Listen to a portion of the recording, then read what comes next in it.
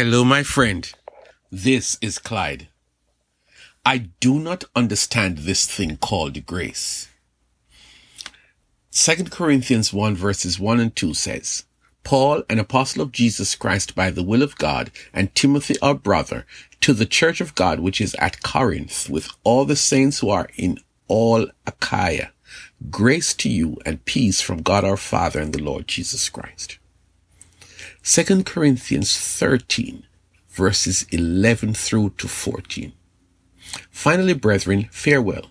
Become complete. Be of good comfort. Be of one mind. Live in peace. And the God of love and peace be with you.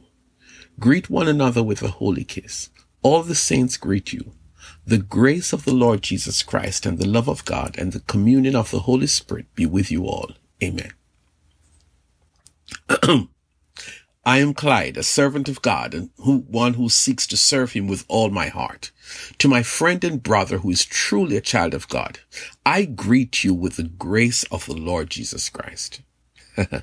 How is that for an opening statement to a message that I would send to you? Did I sound as powerful as our opening text written by none other than the great Apostle Paul? Well, at least I tried. Let's turn to the text. I want to focus on one word that is in both texts, the word grace. Let us explore this amazing feature that Paul includes in all of his letters, all 13 of them. In fact, here's a little trivia.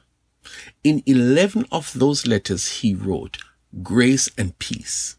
In 2 letters to Timothy he wrote grace, mercy, and peace. Now let us be honest. Most persons don't stop to pay any attention to the salutation or the greetings in a personal letter.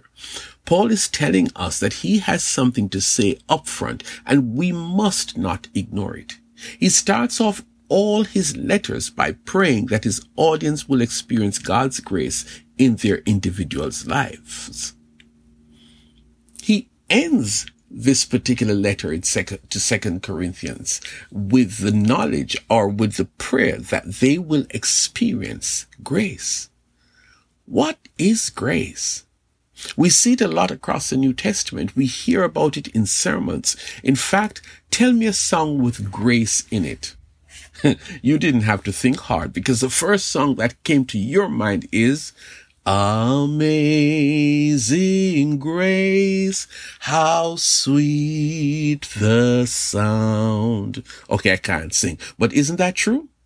So can you define grace? Can you say what is grace and not have to consult the dictionary? Well, I must confess that I borrowed a definition from my Google search, and I think it's the coolest. It says that grace is the free and unmerited favor of God as manifested in the salvation of sinners and the bestowal of blessings. I know there is no direct answer to the next question, but we cannot ignore it. Why does Paul talk about grace so much? Well, let me take a shot at that. Later in this very book, in 2 Corinthians 12, he shares a personal story. He said that he was struggling with a problem in his life that he calls a thorn in the flesh, a messenger of Satan to torment me. What was that? Was it a sickness? Was it a temptation sin issue? Was it a problem with a family member? Was it a disability? We don't know. But it was significant enough that he prayed about it 3 times, asking God to take it away from me. Clearly by that prayer, this thing was a nuisance, a problem in his life, and figured that he could do well without it in his life. If you ask God for something, you expect what you ask for, right? Well, in this case, God did not answer Paul the way he expected, but God took it to a whole other level. God said, my grace is sufficient for you, for my strength is made perfect in weakness. Hold on. God, you are awesome. I simply asked you to take away this thorn in my flesh. I did not ask you for a comprehensive, gigantic response to my whole life. And here you are giving me grace and more grace and more grace. You're telling me that I will be experiencing your free and unmerited favor in my life for the rest of my life? Paul says, not quite. Paul says, you will be experiencing this unmerited favor, this favor that you don't deserve for the rest of your life. In other words, you do favors typically for persons who deserve it. My mother is a great mother, so I celebrate her all the time, but especially on Mother's Day. My friend at work is usually kind to me, so when I was on vacation, I bought a special souvenir for my friend. That is what we normally do, but not God, says Paul. God has this feature in him called grace, and God generously shows off his grace, his divine favor to us, not based on a merit system, but to people who do not deserve it. Let us think about it more deeply. You're feeling generous. You leave home with several bags of grocery items.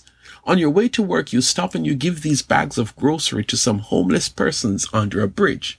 You had enough bag for each person. People do that all the time. Then there is someone who has been unkind to you of late, who hardly ever says anything good about you. That person is in a financial bind and you hear about it and decide that you want not to lend, but to give money to this person who normally is mean to you. He tries to argue, you really shouldn't do this, or he might be stunned, mouth wide open, speechless. What have I done to deserve this? I don't have a reason, except I just want to bless you with this.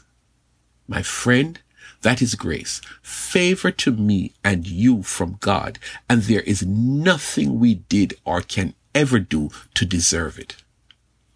So you receive a letter from Paul, and he starts off by calling your name and saying to you, I pray you experience a trailer load of God's grace, God's favor to you for the rest of your life. I know you, nor I deserve it, but I know God, and I know that he is able and willing to do that. So when I pray for you, I pray that you'll receive God's grace over and over and over again.